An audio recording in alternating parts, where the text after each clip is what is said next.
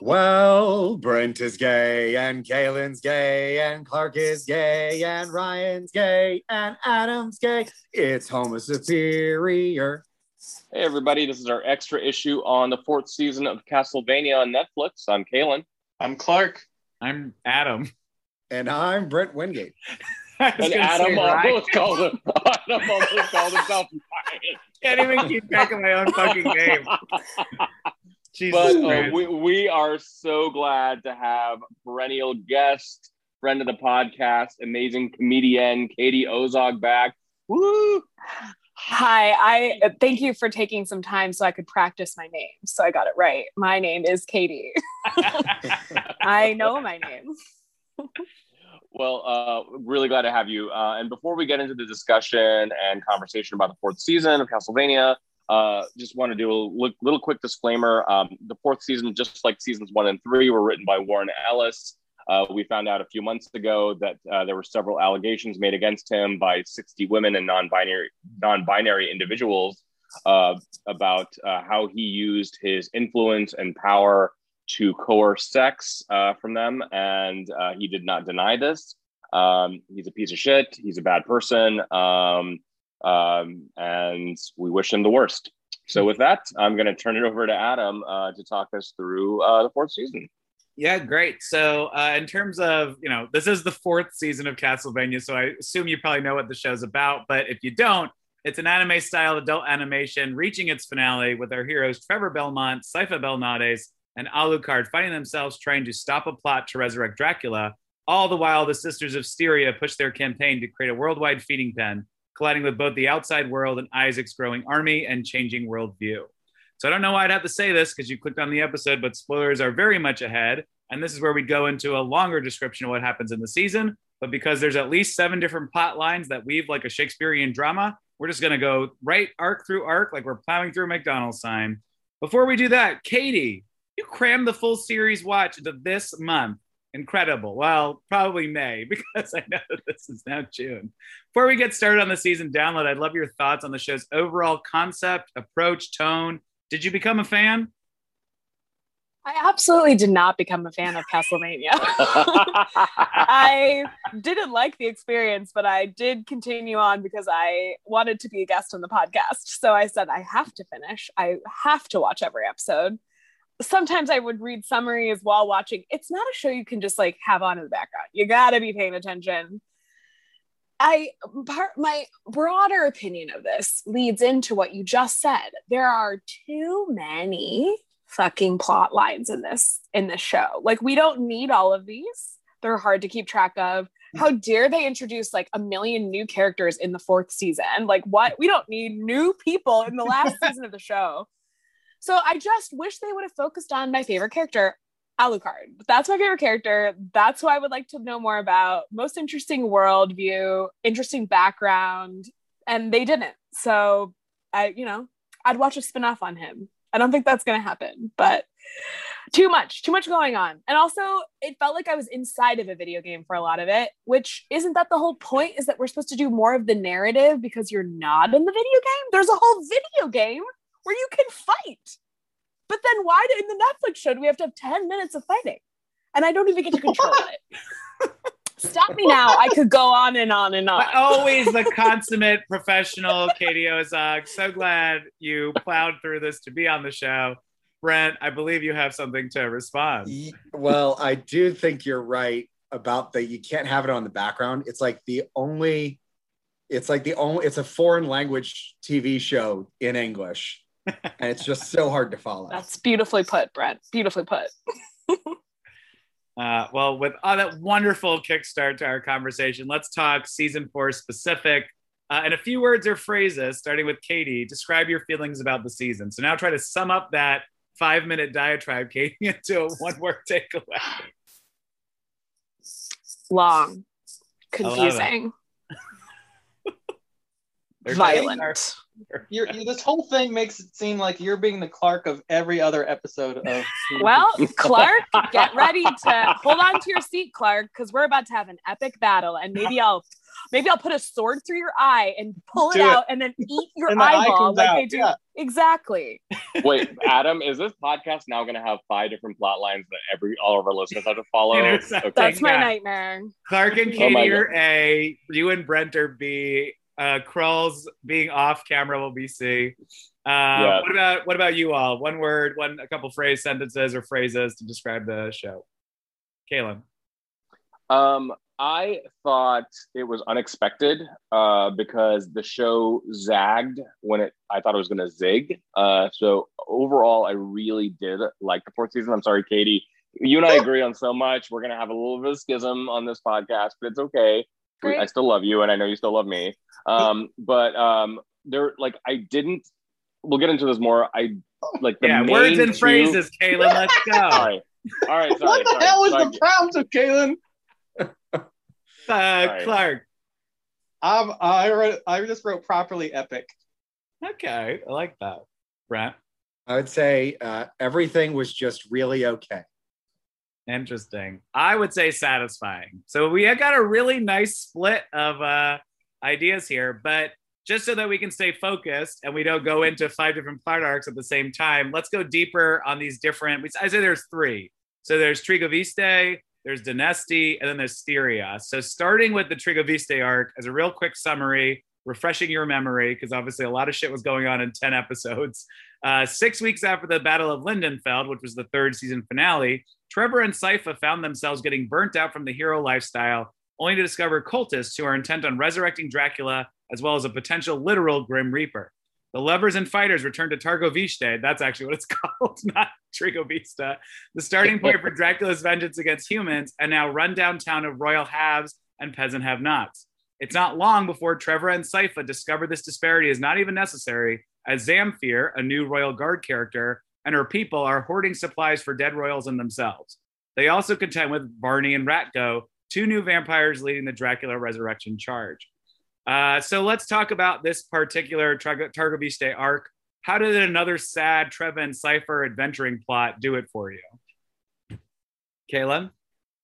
So I think this is probably my least favorite of the arcs, but I liked it at first because I think the first episode showed like how futile and just how tiring their quest had become. Like what had started off as this like fun adventure romp just became this slog for them. And you see it really with Sypha's like just her increasing just like just hatred for this lifestyle. The fact that she uses the word shit and then fucking hairy balls, all that profanity, which I actually really loved. And I think, I can't remember if it was the end of season 3 or the beginning of season 4, when Sypha was like, what happened? And Trevor's like, well, we started with your life and now we're in my life. And I think that was really, really handled well. Here's where I'm going to agree with Katie a little bit. Some of the new characters that were introduced in this arc, I just did not really love. We'll talk more about like Zamfir. We'll talk about some more of the other characters in this discussion, but I just did not resonate with them. It's almost like, Katie, I do agree with you. It's like bringing all these people in at the 11th hour. I'm like, I have no time to invest in your psychoses and like, you know, whatever you were trying to accomplish. It was one of the few weak spots, I think, in this last season. Yeah. Katie. I have to say, Targovista sucks. Like, what a shitty town. It's just a bad place. It's just, I didn't want to go back. I didn't like what happened there the first time. And I just have to say about the town. You're asking about the plot, correct? Like they're going. I'm just asking you, how did the Targovista, anything from Targovista stand out to you? The idea, I get that they're coming full circle. We're back to where, you know, the whole thing began with the whole, like, we will come back in 1 year and destroy this town because you killed my wife, blah, blah, blah, blah, blah. On the one hand, I'm just like, okay, love the symbolism here. We know it's the last season. This feels very weighty. On the other hand, I'm just like, I'm so bored with these people. Now they want Dracula back. They're cultists. Like, what's going on? Make up your mind. Where did that come from? The humans in the show have got to get their act together. The humans, I could go on and on. I will just say, you know, immediately the humans are going to be annoying because all of their names are boring. Trevor, Lisa, Hector, Isaac. Okay, boring. Like, give me a Okay, Barney. I'm sorry. Hector and Isaac are not boring. Oh, Hector's not at not all. boring. How Okay, dare okay, ya. maybe we'll take Hector out, but Isaac is a basic name. I'm sorry, Isaac is basic. Okay. And I do have to just say quickly about Targo Vista. I know you're asking more about the plot. I really like to talk about the village. Yeah. They were destroyed because they killed Lisa, who they thought was doing like dark magic. And the church was like, we're going to kill you. To be fair to the villagers, she was. She went to Dracula and said, teach me how to be a doctor, but like, you're Dracula. So obviously my magic is going to be kind of like funky and scary. And so I get why they killed her. So like, I'm on their side, but I also... You're a Targo Vista citizen truther? Yeah, I guess, but I also Wait a minute. I don't like them, but I understand them, is what I just want to say. There you go. I want to hear Kaylin and then Brett. I would not have expected any of my friends to be on the side of the church in this show, but Long live the God. church. Long live the church. my God, I can't. Okay. I just, it's a horrifying position to take because these idiots are just shitting in their own water supply. They have had, I don't know how long since they were attacked, but they're like, well, I guess we're just going to let everything crumble and just shit where we eat. Fuck those morons. They are so stupid. Learn how to pick up a fucking stick and protect yourselves, you idiots. If you weren't told to breathe, would you? They're morons. No and I empathy. hate them. No empathy here. No, and they, in fact, they don't deserve Dracula's dark magic. They deserve to die from a paper cut because they don't have fucking penicillin. You're a I agree with regular Brett. old Hector. You're just like a Hector, a human that turns on humans. You monster. All right, I Clark, found what's it your take on all those? Where I this wasn't the question I thought was being asked, but why is anyone still in that town? Like, why the fuck would you stay there where everyone's dying and diseased and there's no building that's still standing? Like, I mean, and then I start thinking about like what's going on in Syria and everything, and like what is the realism of leaving a town that is in decay? Like, is that a possibility? And so I don't know if this is complete bullshit and I should be like, these dumb fucks, or be like, no, that really happens. And I think that wasn't what I was going to talk about. I didn't even have Syria on my mind until that very moment. We'll boomerang back. But yeah, Kaylin, do you have something to say? Yeah, just really quickly, I do think that, like, I mean, moving is in this time is really, really tough. And if you don't have resources, you're not gonna be able to do it. And especially if you hear from motherfucking Zamfir, who's batshit crazy, saying, we're like the lords of, Targo Vista are going to come back and we're going to have this like golden age again. And you've got these like, like superstitious villagers thinking, oh, fuck, well, maybe if I stick it out and like, shit in my own water and like throw feces at like all one another, then maybe, I just need to like, wait it out a little bit. Yeah, I was going to say they literally are people who shit where they eat. So something tells me they didn't graduate first grade. So I don't think the education system in Targo Vista, even when it was a town, was actually successful. But Clark, what were you gonna kind of going back to your original point? How are you feeling about the arc itself? How about the arc itself? In terms of the Trevor sci-fi dynamic, the adventuring plot, I do like the fact that we switched it from more of her idea of the season before having like spearing monsters through the head and having a bunch of fun with it. And I mean, Trevor's worldview is dark and fucked up, and I don't think we've really understood him for a long time. We've gotten this place where it's kind of like his worldview, he's changed some, and this will go into the next question, but the world itself has kind of come into his worldview more than he's gone into the world. Mm-hmm.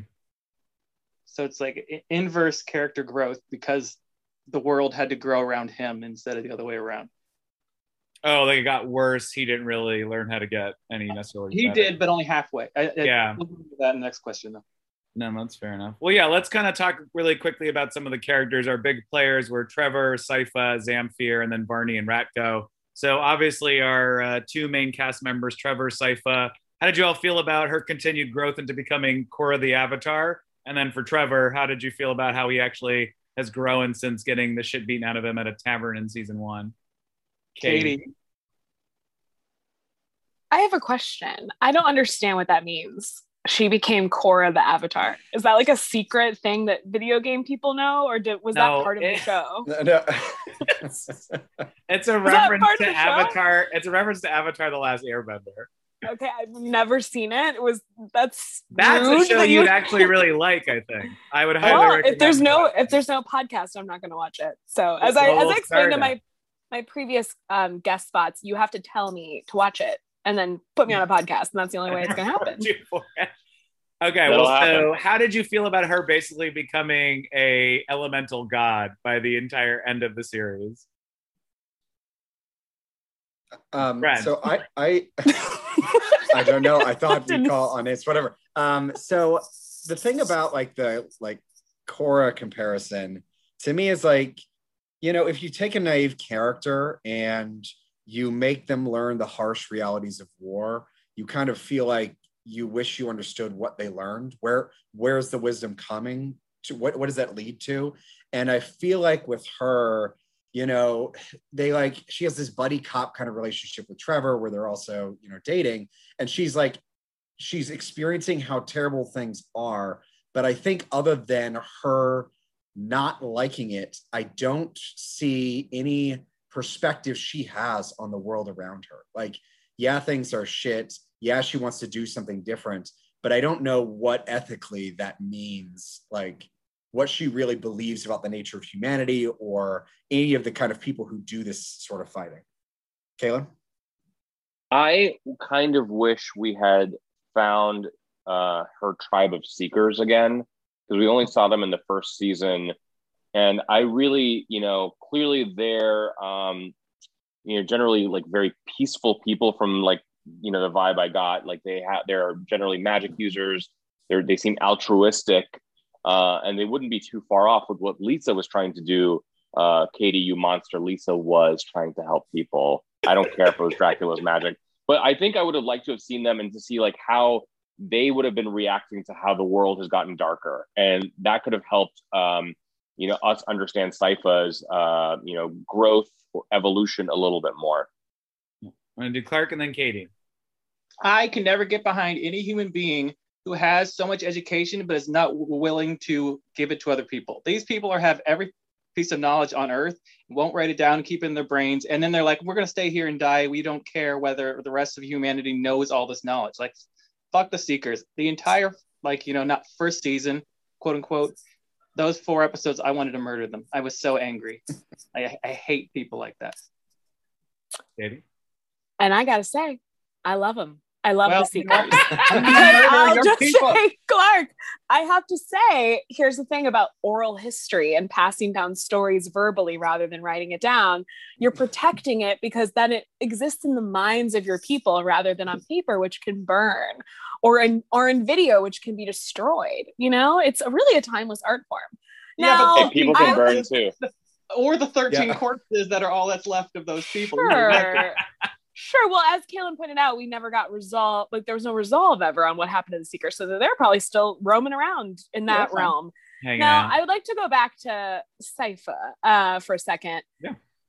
I feel like her journey was she was on Rumspringa. She was just basically I'm going to leave my people. I'm going to go away for undisclosed period of time. I think for Amish people, it's 1 year, but in this show, the timelines were extremely confusing. It was 6 weeks ahead, 5 months back, 20 years ago, 30 years in the future. I was just keep me linear, please.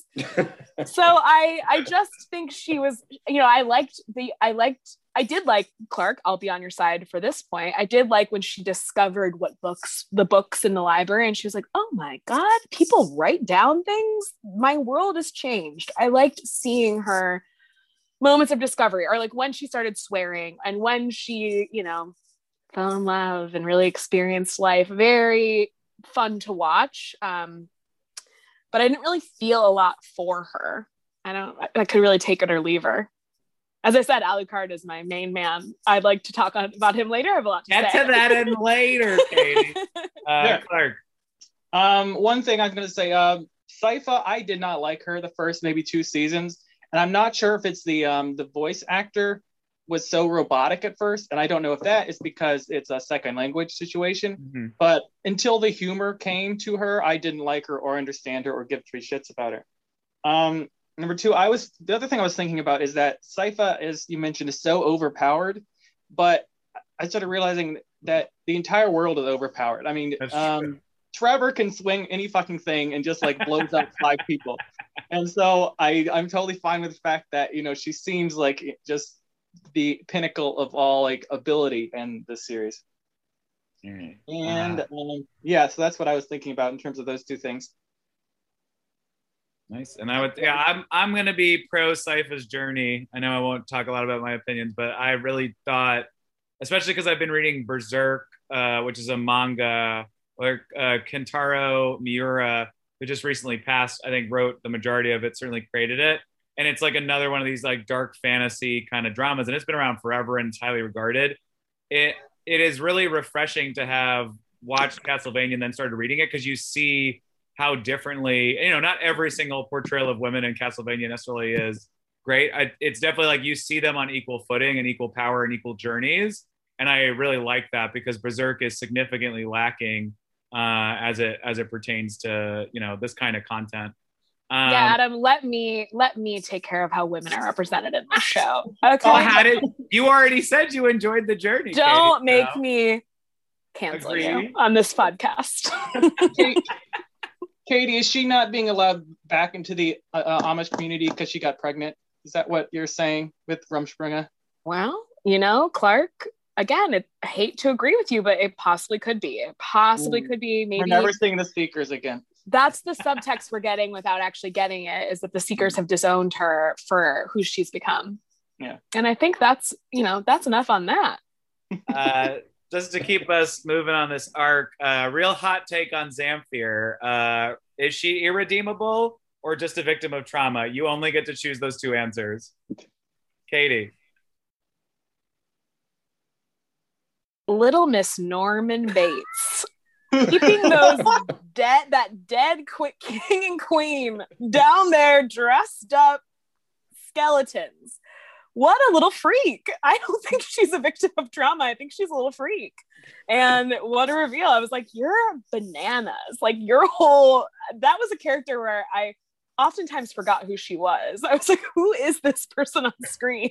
And then remembered, and then I was like, okay, are you dead? Yeah, what's happening with you? And then she did finally die by protecting that woman and child, which I guess is great. What a great journey for a female character, sacrificing her body for a woman and child. I'm bored. Dude, I don't even remember her dying. That's how I did forget that's how she died. Well, the vampire was so slow and in pushing his sword to that woman and child that she was able to run across the room and then jump in and block it with her body. That's true. That is exactly how it happened. Kaylin, hot take. I think for Zamfir, we either got too little of her or too much of her. Yeah. And she needed to be like a real quick character and like just like focus in on her fucking Norman Bates craziness, as Katie mentioned, or we get a little more time with her and, you know, that may even be extending the season of giving her some depth. It was like, it just was like, am I supposed to care about this person? I clearly didn't, but we're still spending a little bit too much time with her. Zamfir just did not work for me. Also, her fucking name is Zamfir. I just expected a fucking pan flute to show up out of nowhere. Clark, and then Brent. Brent went first. Go. Okay. I really like the idea of like fake kings, but this bitch has been catfishing this stupid town for how long? With like, oh no, the king's still alive, and I was like, can we see him? And then she's like, no, sorry, he's busy. It's like, fuck you. The story should have gotten to that a lot sooner, and then we could have had the conflict about whether or not they should reveal it, be more expansive about what she is as a person and what she cares about and her craziness. Clark? Yep. The unforgivable thing about her to me, she's suffered trauma. Obviously, she's gone through all this horrible stuff, and she's a fucking idiot. Is the fact that she has this holy water like fucking trough. Yes. And they have a bridge to go over it. So like vampires can't cross holy water, but they can walk the fucking bridge that goes right over there. It made me so mad. I thought that was so amazing, just to continually show how inept this entire town was at anything. Well, so Varney, we're going to talk about, I think, when we talk about the final finale. But let's talk about Ratko real quick. He's obviously not super interesting and kind of one of those like toss-ins for the end of the season. But if you were Ratko, what would you give a 5-minute diatribe while finding someone about your life? I think it'd be the quality of sandwich I made. You just like go through the ingredient. Would you name a specific item, or would you just talk about how you make sandwiches? It would be about the legendary nature of my sandwich creation. And I'd probably make a sandwich called the Ratko, because that sounds delicious. Like a little pastrami, a little bit of blood sausage, some coleslaw. That's the next thing after Bar Sinister. We'll start producing sandwich recipes based on Castlevania only. Homo Superior is going to cover the market with these things. We'll start a diner. Kayla?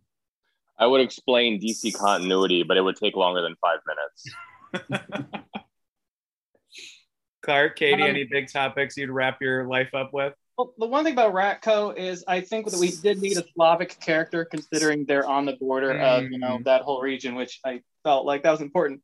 I don't know, 5-minute diatribe for me would be like the time I was moving to Ireland, and my little brother and I got into an argument because he equated Ireland with England, and as if Ireland had done 700 years of colonization. Wow. And I said, I can give you like a 2-hour like lecture on blah blah blah, and he got so furious at me. And are you giving the diatribe? Is the diatribe Right, this story, yeah. or I'm not done yet. You gotta wait. You gotta give the other 4 minutes and 9 seconds. I'm canceling this. Katie, what And you then got? he pooped on the floor, and then a horse came over, and everyone died. Wow, what a twist. Is this just something I'm passionate about? I find no joy in life currently, so I can't think of possibly anything that I would ever fight for.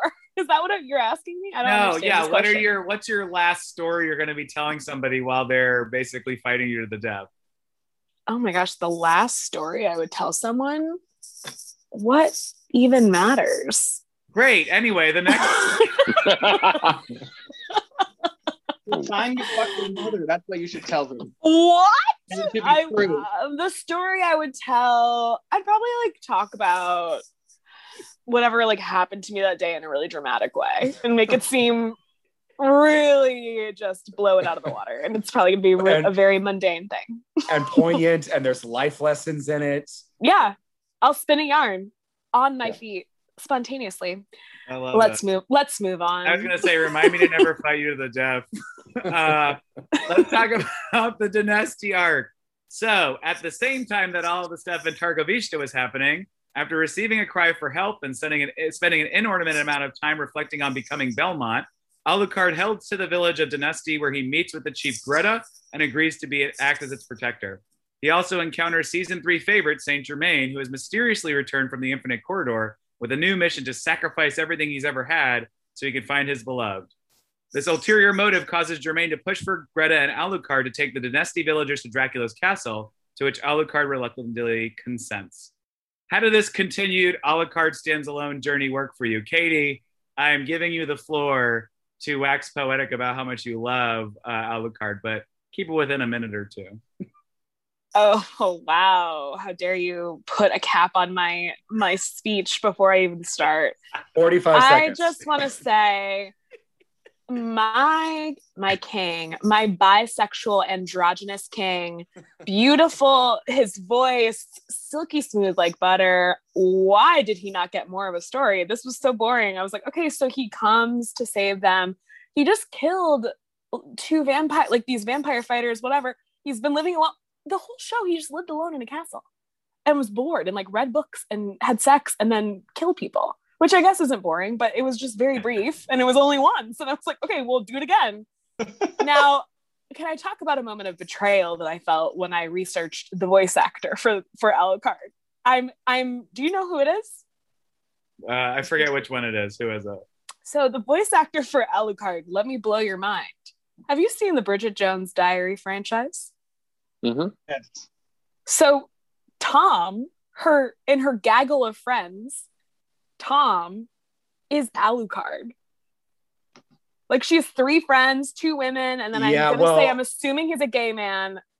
That gaggle of people, that's Alucard's voice actor. That's Dr. Thank you, Brent. That's the appropriate reaction. That's the appropriate reaction. My wig. And I'll just say, that's the only thing I know him from. So maybe he's like a big nerd king. Cool. I don't know. He was in Battlestar Galactica, but yeah.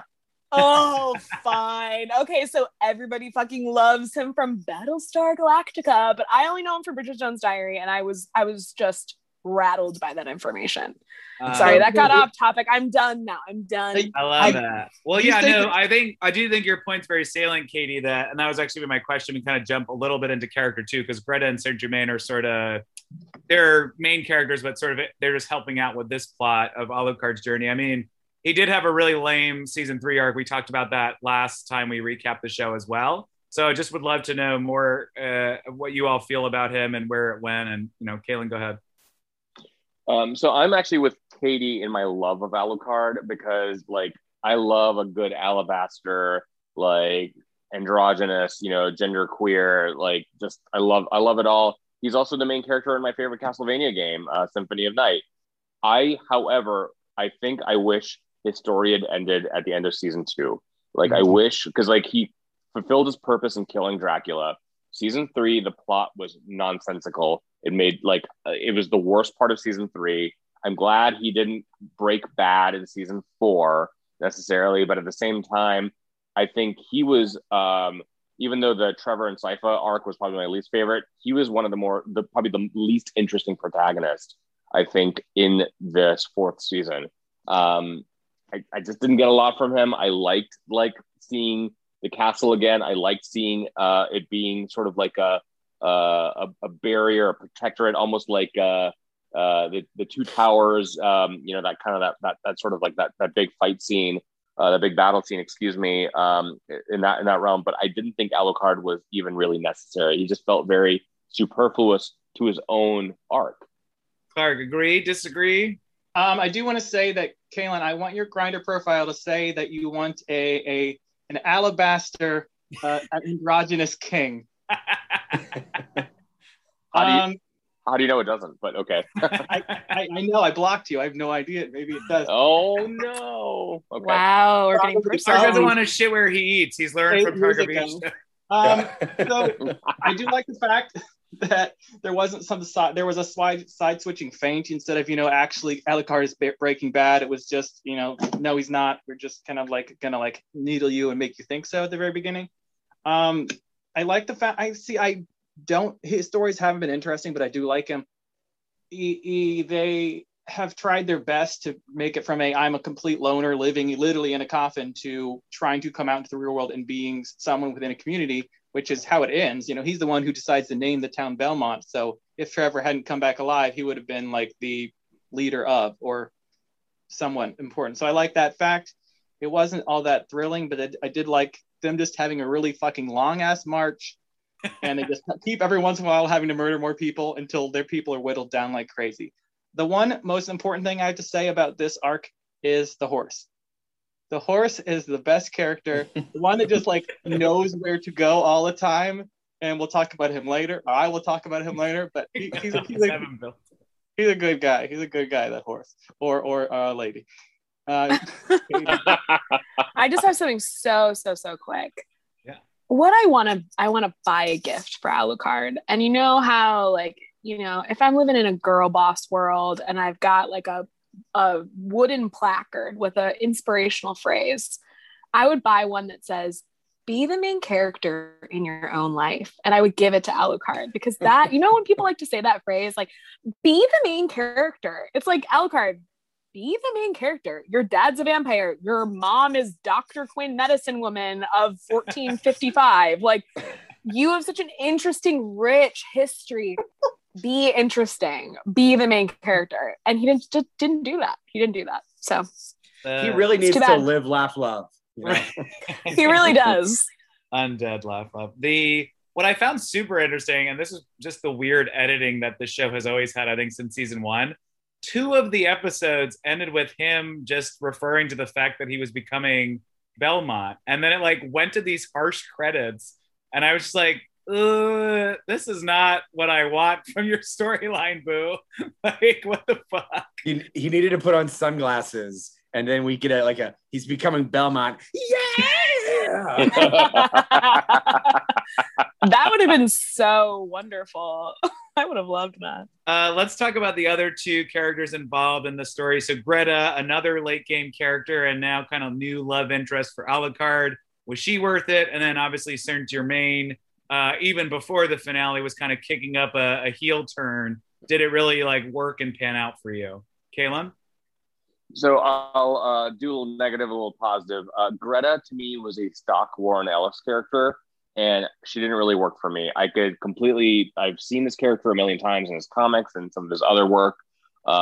She was kind of blah, kind of boring. There was no depth or dimension to her whatsoever. She was just there to fulfill a certain plot point. And then her becoming a love interest for Alucard, none of that worked for me. None of it at all.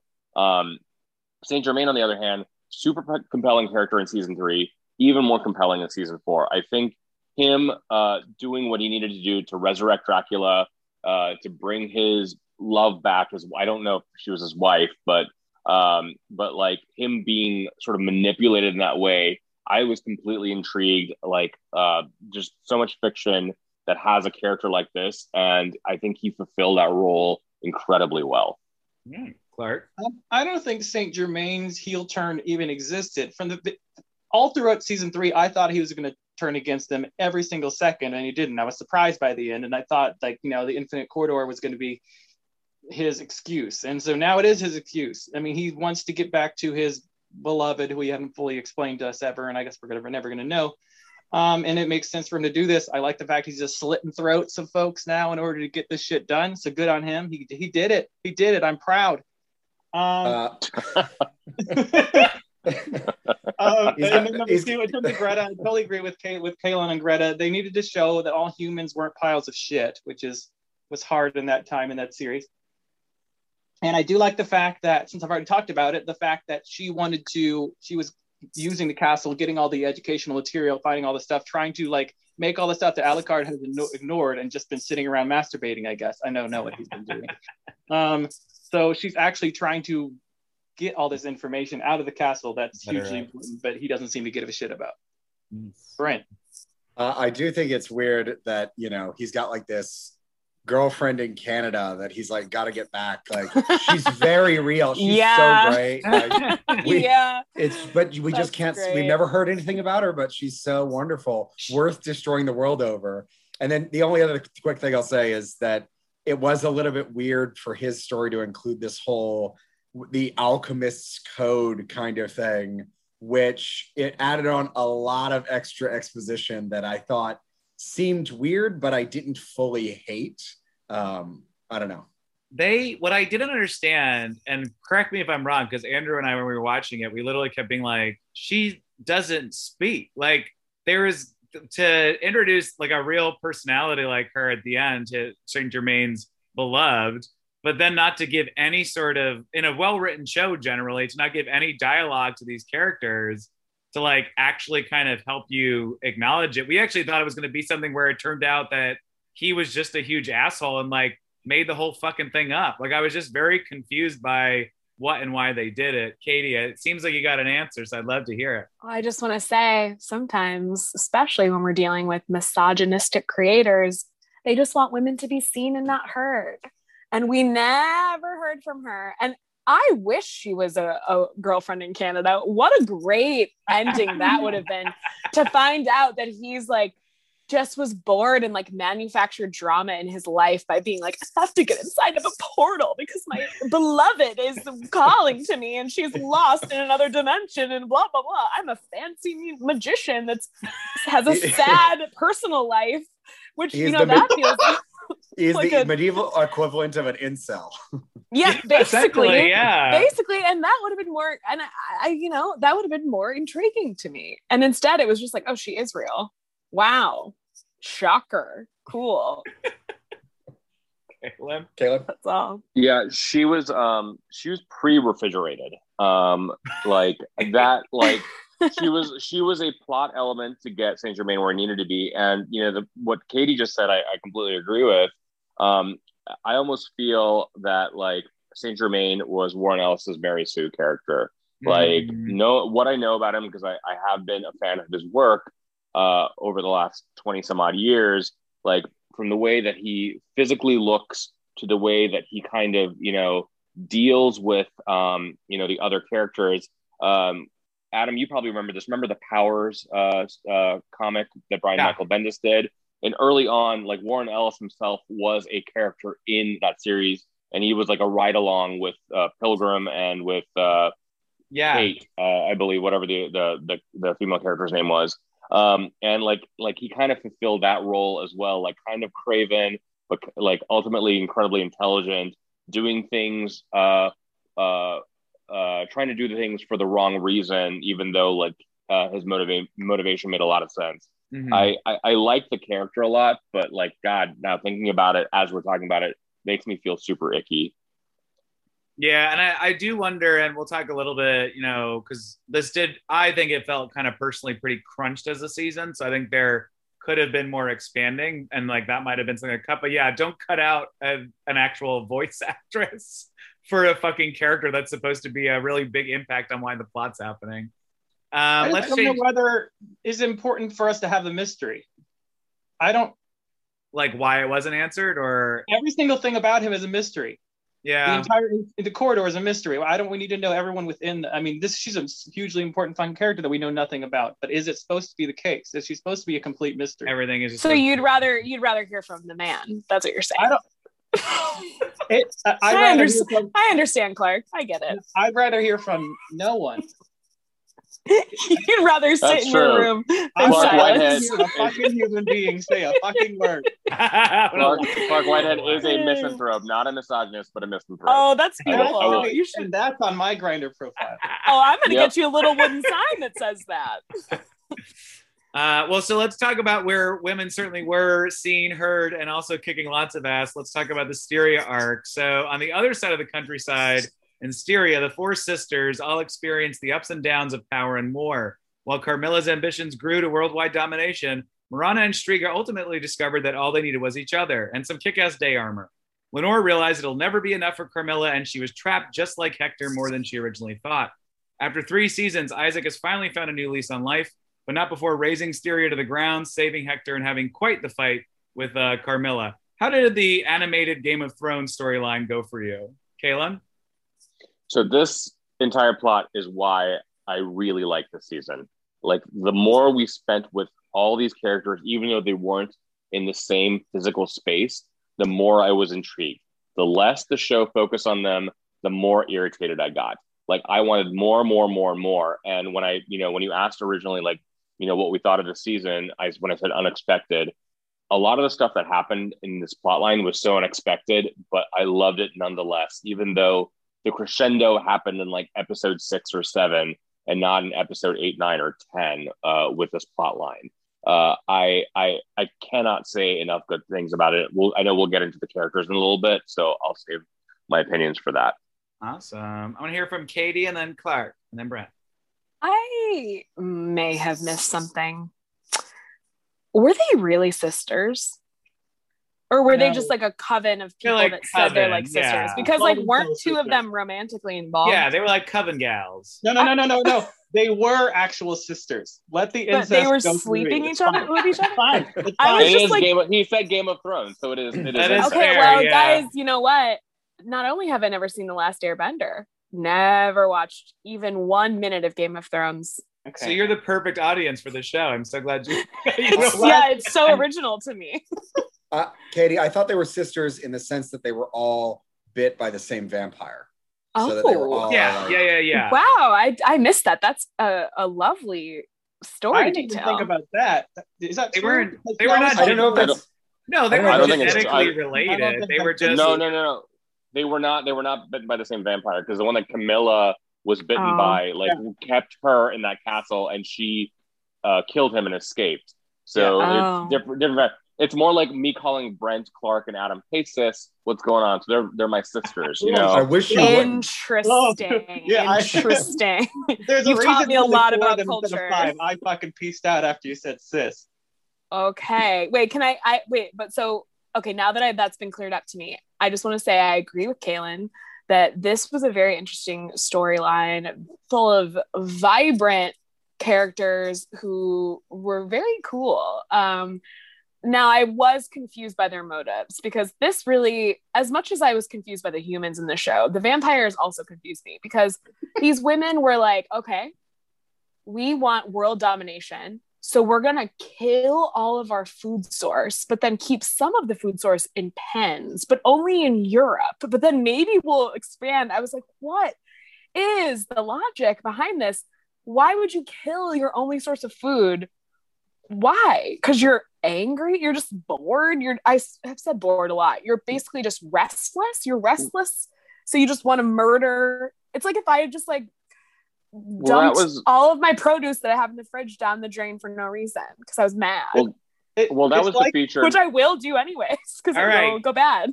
Clark, what are you going to say? Katie, it's like if some of your produce was going to was going to murder you, so you only have a certain amount of the produce there. It's like if the fucking corn was going to stab you, you don't want that around. I think a lot of this is based on the fact that Carmilla has her motivations are constantly shifting. So a lot of them are going along with what they think her motivation is, and suddenly it's not, and they're like, wait, what the fuck? So I think that's the case. And Kaylin, you had an answer to that question for her more than that? Yeah, I did. I think that's a feature, not a bug. And I think the fact that there was that conversation between Lenore and Carmilla in the throne room, it's like, well, will you be happy then? Will you be happy then? And like Carmilla was like, I don't really even understand the question. What I want what is promised to me, what all these men had, and then I will be done. And then when you go to Striga and what's her lover's name again? Morana.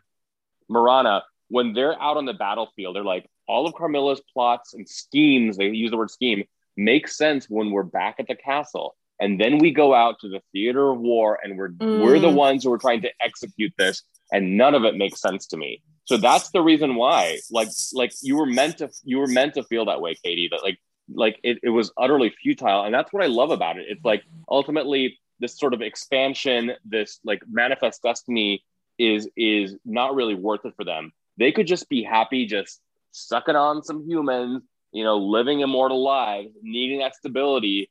As I believe Lenore said, like we need that stability to make us, to give us purpose for such long lives. That's very helpful. Thank you. That really reframes it for me. This was what Game of Thrones should have been, season 6 and 7. Agreed. I mean, obviously that show went downhill by that point, and especially season 7, with the destruction of blank. Oh, King's. Oh no, Katie, you had your ears closed, and I was gonna say it, and then you didn't. Anyways, this was definitely the best storyline. I found it fascinating. Every single character was great. I don't think there was a weak link that I had to deal with of the main 6 that are in this situation. I was very happy with it. Nice. Well, let's kind of flip over to characters. Brent, I want to start with you. Who were your favorites? Who really stood out? What'd you like? Get into it. So I think for me, the 2 most interesting characters are Isaac and Hector. And for me, in this season, Hector kind of showed how you can have a character that's going to do something very predictable and necessary, and it's still interesting, which was that eventually he's going to have some magical doings that turn on his captors. I still thought it was very well executed, and especially when you had that final interaction with Isaac, I thought that was great. With Isaac, every time he's interacting and doing stuff, I think it's interesting. I think he's the one with the most life philosophy of any of the characters. And so him talking to this, possessed demon about like what the future might be, I thought was fascinating. I really wish more of the show was just about that. Like if there was going to be a next season, I'd want it to focus on whatever the fuck he's going to do and all the problems that creates. Yeah, Isaac had become very much a Daenerys character, I felt like, in terms of just rallying mostly monsters, but people around, kind of this thought process and this kind of attitude. Clark. How'd you I feel think about like Isaac Hector? opposite of a Daenerys character. I thought he That's was exactly. Daenerys, and then Oh, I he should say Daenerys at the beginning, which was creating yes. lots of people to rally behind. I don't want to spoil anything for he Katie. was. He Yeah, was a don't Daenerys spoil that character at TV first. show, that finale. That's an 3 years Avatar. ago. That's an Avatar: The Last Airbender character. Don't worry, Katie. Anyway, I didn't really like him much until this season. I absolutely fucking love him. My favorite other character besides the horse is that Bugman, who Yeah. was the philosopher in hell. He's a good Yeah. old. He's a good Oh, love man.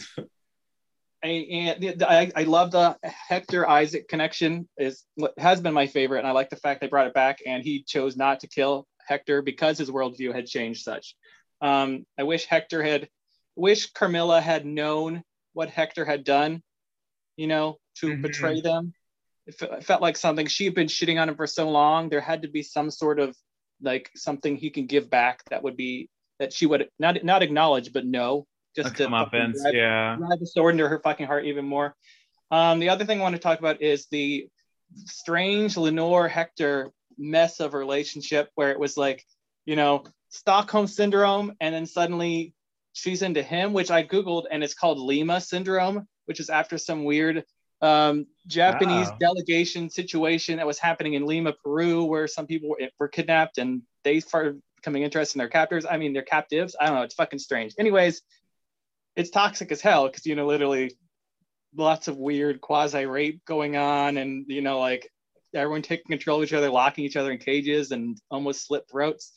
I didn't support them in any way. And you wrote tragic or not. I don't think it's tragic at all. I think that's what she needed to do, because that's like when she killed herself with the son, it's what she had to do. There's no way she was going to end up like this. She's going to be it'd be a nice version of her own cage, just like she was doing to Hector by the end of last season, beginning of this season. And he didn't stop her. He stopped her by talking, but he didn't actually go and say, put his arm on and say, please don't kill yourself. Right. Yeah, it was I think both of the characters really stood out as individuals, but their connected relationship is not something that should be goals. No, not even slightly. Yeah. Right. Kaylin. Well, Brent, if you have a quick point. I'm tired. Yeah. I'm tired of fucking stories with vampires trying to have a poetic ending for a vampire by looking at the sunset. Fuck off. Go have a cup of hot holy water. Fuck you. Yeah, give me more of that sun armor. Kaylin, you've been waiting. Yeah, I kind of want to go back to something you said, Katie. You said it as a joke, but the more I think about it, the more it resonates with these characters about being the main character in your own story. And that's what I really kind of loved with some of the resolution of the major characters in this arc. Like Isaac completely, like when he's having that conversation with Bugman, as Clark said, he's like, you can either be like, the hammer can either like crack a skull or it can build a house. And I'm now choosing to be the one that holds the hammer. And I don't need to finish the story the way it was originally written for me. And both Marana and Striga, they did the same thing when they got to the castle at the end, when they brought, their army of vampires with them. And they were like, well, we don't have to go back and fight this. There's no point. Let's just go out and live our own lives. The difference being, someone like Lenore, who even before, the whole Hector stuff, like kind of flipped on her, you could see that like her purpose was slipping away. She's a diplomat, as she said in season 3 and even in season 4. And there's no need for a diplomat in the kind of war that Carmilla is waging. And Carmilla herself was not even the main character of her own story. She felt like she had to finish someone else's story, whether it be Dracula or the vampire that made her or some other male character. She could not just leave well enough alone. And I just think that's so wonderful and poetic and really, really just like well done, and just makes me love this arc even more. Katie? Wow, that was gorgeous the way you summed that up. I felt like sometimes Isaac was just too smart for me. I was like, I could tell something beautiful is going on, but I was like, there's just too much happening that I can't sink into this. I gotta go back to Lenore and Hector for a second, because It was so funny to me how she violently trapped him to use him to destroy his own people, but then ended up spending most of this season basically just like hanging out in like a Rapunzel type castle with him, complaining about how she couldn't be a diplomat anymore. And I was like, go join a Model UN team. Like, what are you doing here? Like, you're just sitting here complaining to this man who you destroyed and like trapped with spells, and then he cut off his own finger to get away from you, but is still tethered to you by this control you have over him. And all you do is just sit there and you're like, baby, like, is your hammer done yet? My life is so useless now because I'm that sister who was I was like the negotiator, diplomat, blah blah blah. Okay, go to a local high school, get on a Model UN team. Like, seriously, like, there are outlets for your diplomacy issue that's other than like walking into the fucking sunlight. Like, what a dramatic extra way to end. Katie, they put bridges over their holy water moats. I don't think they have a Model UN. Okay, this universe. Whatever. Yeah, well, yeah, everyone in this town is just like lethargic zombie shit eaters. So like they of course don't have a high school. Wow, that was so harsh. I'm texting them right now. They're super pissed. Better not get on social media. Don't. All right, let's move on to our final arc. It's the finale of the finale. Clark, I think you got something? It's important that we note how badass the Carmilla Isaac fight was. Just the animation, everything about it. Yeah, that was badass. The aesthetics of it. It was fucking fantastic. This is how Cersei Lannister should have Game of Thrones. Katie should have been done. Like it. Wait, Clark's on mute. I took my headphones out. Clark, Katie's supposed to take her headphones out. I took my headphones out, Clark. Now neither the listeners nor us will ever know what Clark meant. This is how it should have gone. Cersei Lannister is I don't like her, but she goes. It's living off of hate versus fear, and I don't think Carmilla doesn't have the fear. Therefore, she can end this way versus Cersei ending under a pile of fucking rubble. Yeah, no, it was. I do think that the Carmilla send up was great. I wish she would have had, again, like I was saying before, I wish there would have been like maybe either more episodes in this season or just two more, a season between her like rise and fall so quickly, because it was certainly earned, it was certainly beautiful, and it was certainly well executed. It just felt a little bit flatter than I think it could have, because there wasn't as much build up to her because she became so wildly changing. But Kaylin, I really like the point you made, and I think it's very truthful of her character, which was like, it was just changing because she never actually had any real desire in the first place. She just simply wanted what others had previously had. Clark, final point, and then we're moving on to the final arc. We can talk about this in a little bit later, but do you think, was this supposed to be more seasons than just 4? We'll go back to that later. Yeah, I'm pretty sure there was supposed to be more, and we'll talk about potential spinoffs and what have you, but I think this definitely felt crushed, which is why Katie, as all of us even mentioned, and certainly you mentioned, is like, it's a lot of fucking plot lines in some 30-minute shows that are not even a super long season. Finale of the finale. It's got our main heroes regrouping to fight off a full frontal assault on Dracula's castle, while also attempting to stop Saint Germain's heel turn, or not heel turn if you're Clark, and resurrection of Dracula and Lisa into one body as a rebus. The return has actually been orchestrated by quote-unquote death in an attempt to return Dracula to the land of the living with a newly trapped wife in tow, and using his exponential bloodlust to destroy the world and absorb the life loss. Thankfully, through some outrageous one-on-one final boss battle, Trevor banishes death through some newly constructed family weaponry and grit. We end with an epilogue of Alucard establishing Belmont, the revelation that Sypha is expecting, and Trevor having thankfully survived. In a far-off corner of the country, Dracula and Lisa, fully revived, plan a relaxing future, closing a book on what I think, or at least as I wrote this, is a great Castlevania saga. But I would love to kind of just jump right into kind of questions versus talking about this arc, because it was more just a wrap-up of the series. How did you all feel about this trifecta actually recombining after 2 seasons? Brent? Oh, well, I don't actually have a answer to that. I want to talk about something else. I thought we were gonna do something else. So go on. You know that feeling you get where like you hear a really good song and you get that weird kind of like tingle orgasm feeling? Yeah. It's called Frisson. In the moment where they all come together and like they're, they do the whole camera spin and this and then that gave me that weird feeling of like, this is exactly what I fucking want. That's the fan service you're going to be mentioning. That was so satisfying, that moment they joined up together again. And then just started beating the shit out of anybody and everybody. It's the final arc of Endgame, really. It's like when Captain Steve Rogers gets the hammer, it's everybody coming back, Okay, I'm sorry, Katie, you haven't seen Avengers either. Never seen social media. Why did we invite her? Oh my God. Because she's our friend and we love her. Physically hurt by that. I'm in a sensitive place, Clark. That's so rude. Katie, we love you. We love you. Yeah, no, I'm right. So, Katie, like, were you actually, having been a person that's kind of like lukewarm on the show, were you gagged over the fan service, or were you still like, oh, great, another fucking spinning camera angle? Yeah, you know me, gagged over the fan service of Castlevania. That's exactly what I said in my apartment. I squealed when I saw that. Katie, that's on your Grindr profile, gagged over the fan service. That's my whole life aesthetic. I was just kind of like, okay, finally. Like, I wish that would have happened earlier in the show. And I get it, because then it wouldn't have been as exciting.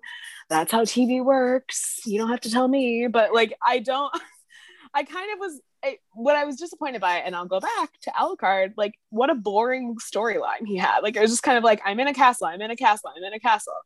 I'm in a coffin, I'm in a castle. I am briefly outside, and then I'm back in a castle. And it's just like, okay. And then you rejoin your two friends who have been battling up the wazoo, meeting everyone in all these villages, all these different types of weird animal monsters. Like, you didn't even get to see any of those things. So I wish he would have been on the journey earlier. Katie, I will remind you that the show is called Castlevania. Okay, that is a good point. There were too many castles. I got confused by the castles too. And Dracula's castle moved. So it's like, okay, that could truly be anywhere. Wow. Brent, what was the original point you were trying to make? Well, I want to talk about like death, but really going back to something that Katie said before about how it like in certain ways feels like a video game. And we've had the debate a lot about adapting video games, whatever. I actually think this show did a better job of adapting parts of video games than almost anywhere I've seen. So, for example, in that final fight with death, there's a common video game action where you're fighting a boss that's way too big, and it doesn't make sense to have the normal one-on-one interaction with the character you're playing as. So they have you do something weird, like press a bunch of buttons to like punch one hand and then press a bunch of buttons to punch another hand. And it's boring. It's terrible. It completely divorces you from the game and really forces you to think about it as a meta experience. But in a TV show, it actually worked really well. And I thought it seemed like a very interesting, fun way of having an interaction that's in a video game often worse. Kalen? Yeah, I completely agree with you because I've said on this podcast many times, I don't like the idea of adaptations of video games from going from an active way of telling a story to a passive way of telling a story. It just seems like you're losing something. This is one of the rare exceptions where I think the adaptation really works, mostly because I like the story, I like the voice acting, and I like the kinetic energy that both Brent and Clark have mentioned of the way that the fight scenes and like were portrayed in the show. It very much mirrored the way that the video games were done. So I really like that kind of attention to detail. I did want to bring up one thing that you mentioned, Adam, in your description about like the plot to bring Lisa and Dracula back into Rebus. So the whole idea of the Rebus is actually in like alchemy, mythology, all that kind of stuff. In fact, if you Doom Patrol, we've watched the show. Cover your ears again, because I know you definitely haven't watched this, Katie. But you're never going to get to it, so don't worry about it. But with Doom Patrol, you've got the character of Larry Traynor, and in the Grant Morrison run that the show really adapts from, that character is called Rebus because he is both a male and a female character kind of put together. and he's truly a non-binary individual. So I really like that kind of attention to detail. The character though of Death, and I know we're going to get into the second, I didn't really care for it. It felt like a boss that came out of nowhere. And it felt very much like the Emperor returning in episode 9 of Star Wars. It's like, where the fuck have you been? All of a sudden we have another big bad that feels like they kind of came from nowhere. It didn't quite work for me, but I liked a lot of the machinations to kind of that kind of surrounded him rather than him being like the main antagonist. Want to hear Katie's quick point and then turn it over to Clark. Yeah, I didn't think that was a crazy twist. Like, it felt like it wasn't as much of a Trojan horse as I think they wanted it to feel like, oh my gosh, what? He's Death? That's wild. Because what is his name again? Barney. He was like, Barney. hey, I'm a Cockney British, like I live in London and How I'm dare a you. vampire. And How like, blah, blah, blah. dare you? Is Michael Look at Caine? me. Is he Michael Caine? Look How at me in dare my you. jaunty hat and like, oh, I'm also famous. I'm a famous actor playing this guy. And I was like, okay, Don't disrespect. Don't you dare Malcolm disrespect McDowell. McDowell. Yeah. Okay, Okay. yeah, whatever. Clockwork, fucking orange. Look at my little eyelash. I don't care. That's all I know about him. I don't care. And he's also, I don't care. But anyways, I just thought it was funny Quick that point, Katie. Quick. Okay. And so I just thought like the idea that this real weirdo standout character, it's like, surprise, I'm the twist. I was like, no, I mean, if Sypha was Death, I would be like, what? Or like somebody surprising, Alucard, someone. But he was obvious to me. I guess I'm just too smart. Did anyone notice in the episode with the 5-minute diatribe, Ratko's, that he calls him Death? He calls him Death with a lowercase d, but I mean, the fact that someone calls someone Death and we see Death at the beginning, I mean, I wasn't surprised because that felt telegraphed to me. Which you talked about how it was boring along. One of my later comments is about I think that should have been completely removed for that reason. So I was upset because I was upset because it wasn't out of left field. Well, and the original feeder of the entire conversation is like right at in like one of the first episodes, they bring up the kind of Grim Reaper idea. It's obviously a very soft touch, but I did like going back, kind of reading over and rethinking about the episode. I thought that was like a cool list.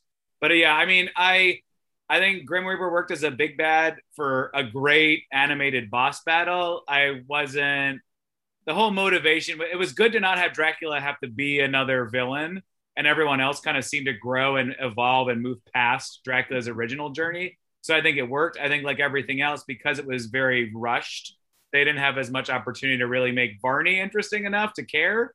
And then especially care when Varney turned into, it was very Final Fantasy where it's like, yeah, there's actually just this super world-ending villain that's now summoned because the original guy got stopped, and who cares, fight him, which is never a good sign. Brent? I like that at the beginning. They're like, wait, so Death looks like a skeleton? And they're like, no, that's representational. And then like, no, Death does just look like a fucking skeleton. But You're also, like, we just made up rules about what a character like Death has to be like. Oh, like he can look like a person, he can do stuff in the infinite corridor, but he can't interact specifically with people, and he can't, like, what are you guys making this up for? He's Death. I don't know. What do you want from us? Yeah, there's only so much I can take. Did you know that the name Varney means alder tree, which is the tree of death? Oh, I learned that afterwards. If only I was Spoiler. a botanist or whatever a tree doctor is called. Well, why aren't you? Gosh, that I would have known. Dr. Tree, medicine woman. Kaylin. So they kind of talked about it a little bit, and I wish they leaned into it more, where he wasn't actually Death. He was just somebody who like ate like death or like consumed death. And I think that would have been a much more interesting way to like have him be an antagonist. Like him, like, you know, like me thinking he was Death, Brent, you thinking he was Death. It was just kind of like, oh, who the fuck cares? Blah, blah, blah. Like it just seems so literal. But I think like, you know, somebody who is there who is trying to corrupt death, because death is supposed to be the natural end of life cycles. Like, it is a natural thing, and him corrupting it, making it unnatural, I think would have been a much more interesting way to depict him or them.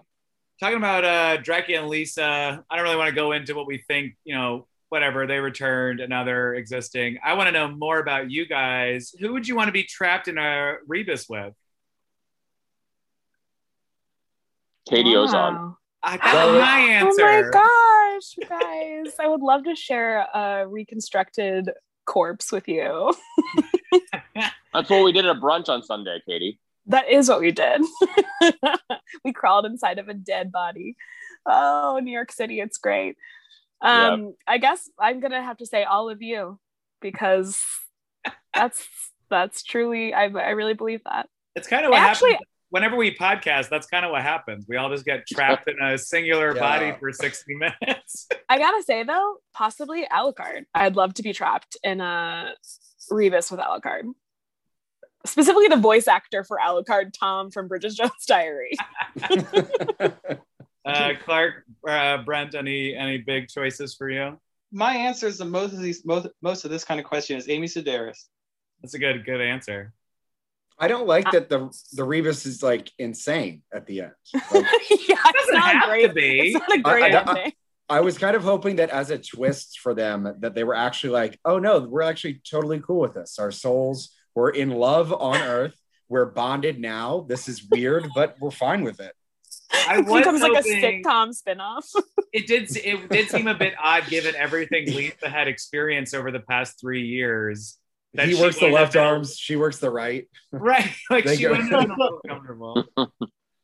Let's talk real hot takes on the epilogue because we got to start wrapping up. Phrase or a couple of words. What did you think about the final send-off for characters in Belmont? Kayla. Oh, I'm sorry. I wasn't going to be about Belmont. I was going to be about Dracula and Lisa, but right. I'll let you just go. Which is how the show ends. Epilogue. Let's go. Actual epilogue. About Dracula, Lisa, I like that like it ended on them because the show started with them, and I'm glad that they got a happy ending. Yeah. Yeah, I agree.